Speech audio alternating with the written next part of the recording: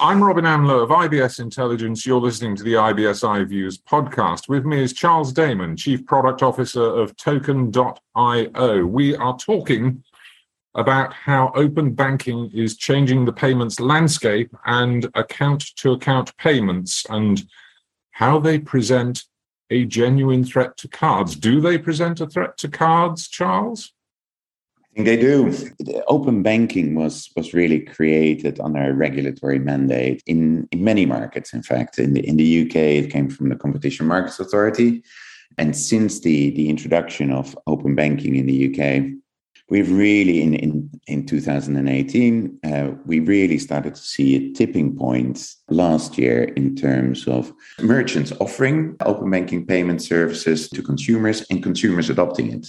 The interesting thing is that we now see more than 6 million monthly open banking payments transactions.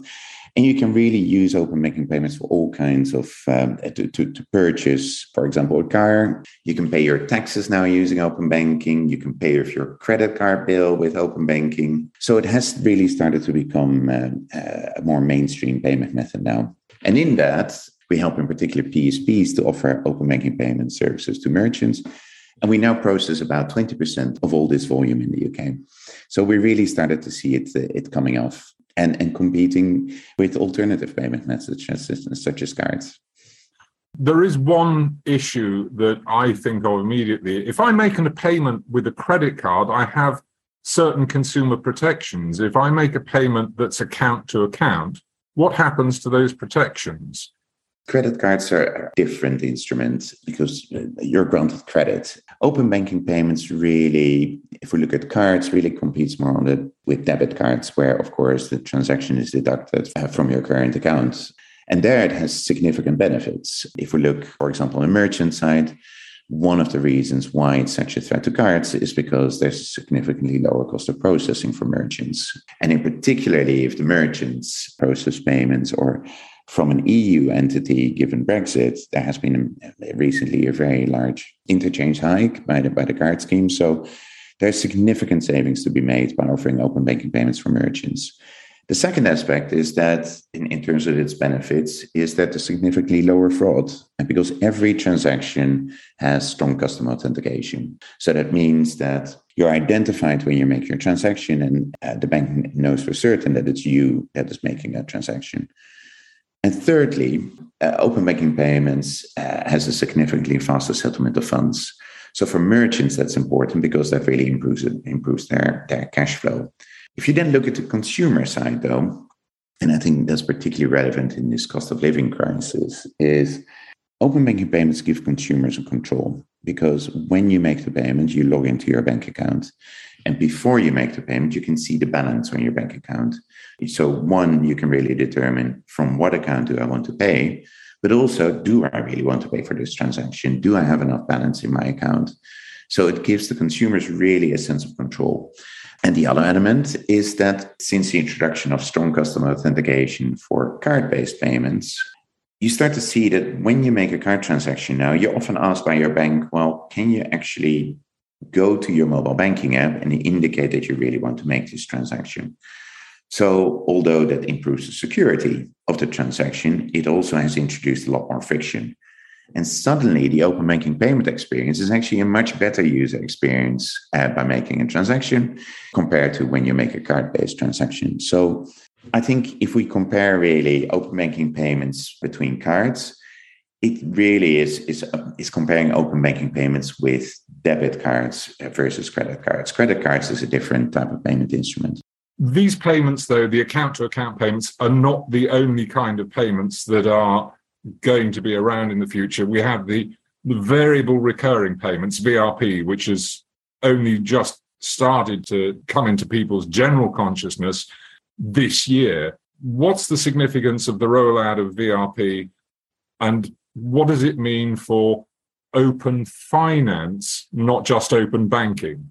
We see VRP really as the future of open banking payments. It's really the next phase, which opens up a number of opportunities, both for merchants as well as for banks. So if we look at the overall services, it offers At the moment, open banking payments really covers single immediate payments. So you can make a one-off purchase and that's it.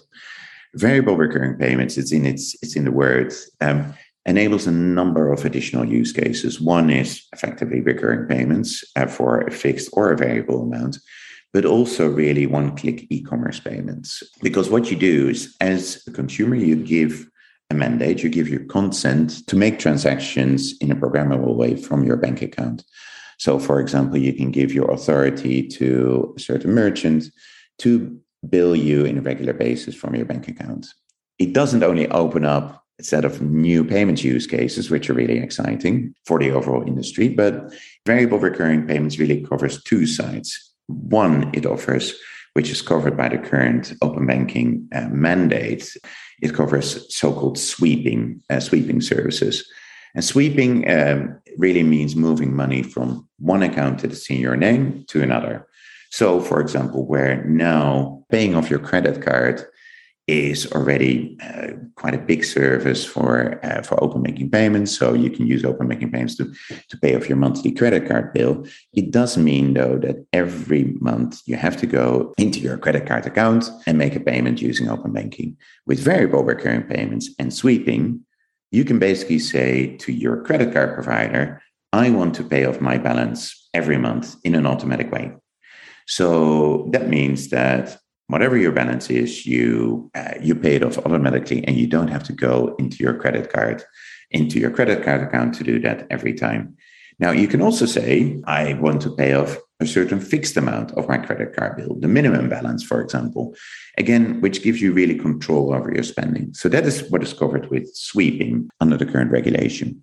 The transformative element of variable recurring payments is really the non-sweeping use cases for e-commerce payments, for example. And that opens also up a revenue opportunity for the banks, because non-sweeping use cases, e-commerce payments, etc., are outside of the regulation, which gives an opportunity for banks to really leverage part of the infrastructure investments that they have had to make to offer open banking APIs. So we are very supportive of that, because we believe that, I think, to really build out a healthy open banking and open finance ecosystem, there needs to be incentives for all parties in the chain. And for banks to invest in APIs, we believe that it's also important for the banks that there's a compensation model for the banks to offer all kinds of new services. So VRP, we see VRP very much as a catalyst. But we foresee that for a very healthy open finance ecosystem, for example, the introduction of of lending APIs would be really interesting as well. So we believe that we're really just at the start of those new premium APIs, and banks can offer so many more APIs that they could monetize in future to providers such as ourselves. Well, there has to be a reason for a banking institution to want to do this, to want to invest in this area.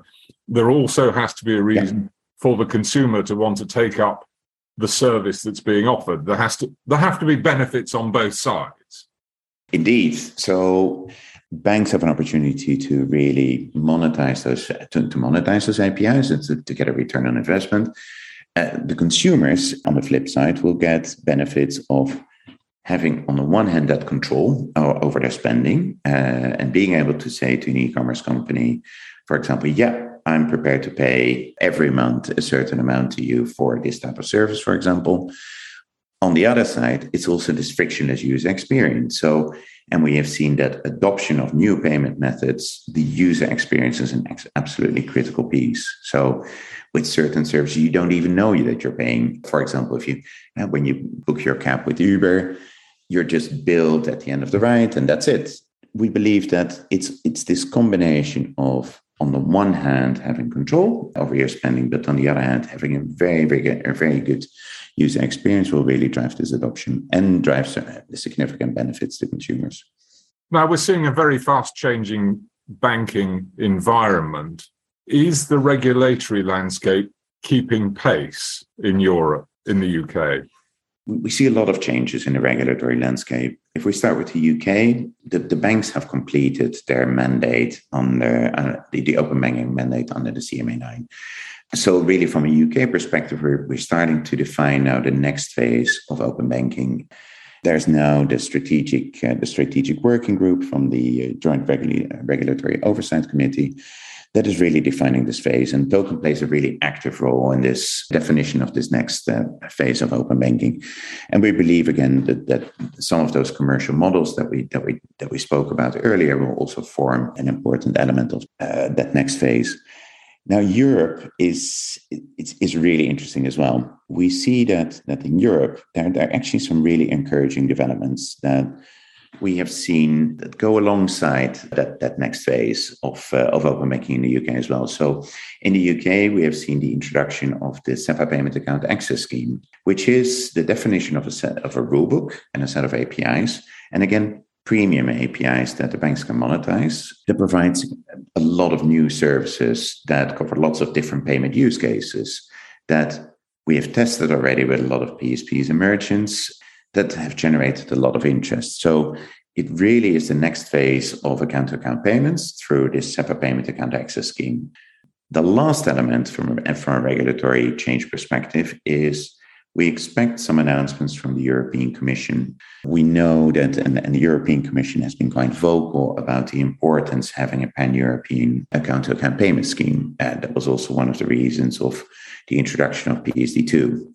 We expect some level playing field in terms of the deployment of SEPA Instant and an increased push of the adoption of SEPA Instant, because real-time payment rails are a critical element in the adoption of open banking. So we expect some changes from a pricing perspective and from an adoption perspective for the banks to adopt the real-time SEPA Instant scheme in Europe, which we believe will be really encouraging for the adoption of open banking payments. Well, if we can just polish up the old crystal ball for a moment and look ahead in 5 years' time, for example, open banking payments mainstream, new relationships with e-commerce and m-commerce providers. What's it all going to look like for the consumer?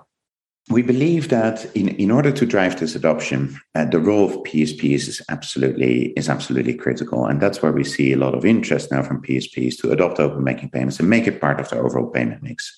Because there's this chain for a consumer to adopt open banking payments, merchants need to offer it. The easiest way for merchants to offer it is through their PSP alongside all the other payment methods. That is where, as a company, we really help merchants, we really help PSPs to make it as easy as possible to adopt open banking payments as part of their overall payment mix. When PSPs start to adopt open banking payments and merchants start to adopt open banking payments, that will really drive and increase the acceptance from a consumer perspective. So to answer your question, within 5 years from now, we would expect 10% of all online e-commerce payments to be covered by open banking payments. It will become a very mainstream payment method, given all the benefits that we spoke about earlier in the podcast: the lower cost of processing, the faster settlement, lower fraud for merchants, the control aspects for consumers. And I don't think that consumers will really think about this anymore. Am I not paying through this particular instrument or this particular instrument? I think it will become a very natural way of paying for a consumer, because ultimately, I think the vast majority of payments in future, it's not dependent on a physical instrument like a card anymore. The vast majority of transactions will become online, and ultimately, your debit card is intrinsically linked to your account. So why shouldn't you pay just straight from your bank account? So our predictions, and there's some analyst estimates from Uniper, for example, as well, will be that about 10% of all e-commerce payments will be open banking payments in future. And it will be a very natural way of not only paying, but also sharing your data with third parties moving forward. So your mortgage application in 5 years, will you still be sending in your bank account statements or not? I don't think so. I think it will just be granting your access to share your data with that mortgage provider so you can get the best mortgage deal automatically. So, which will ultimately lead to really this adoption of open finance overall in Europe. So 5 years from now, I think the landscape will be really, really different, both from an open banking payments and an open finance perspective. Charles Damon, Chief Product Officer of Token.io, thank you very much.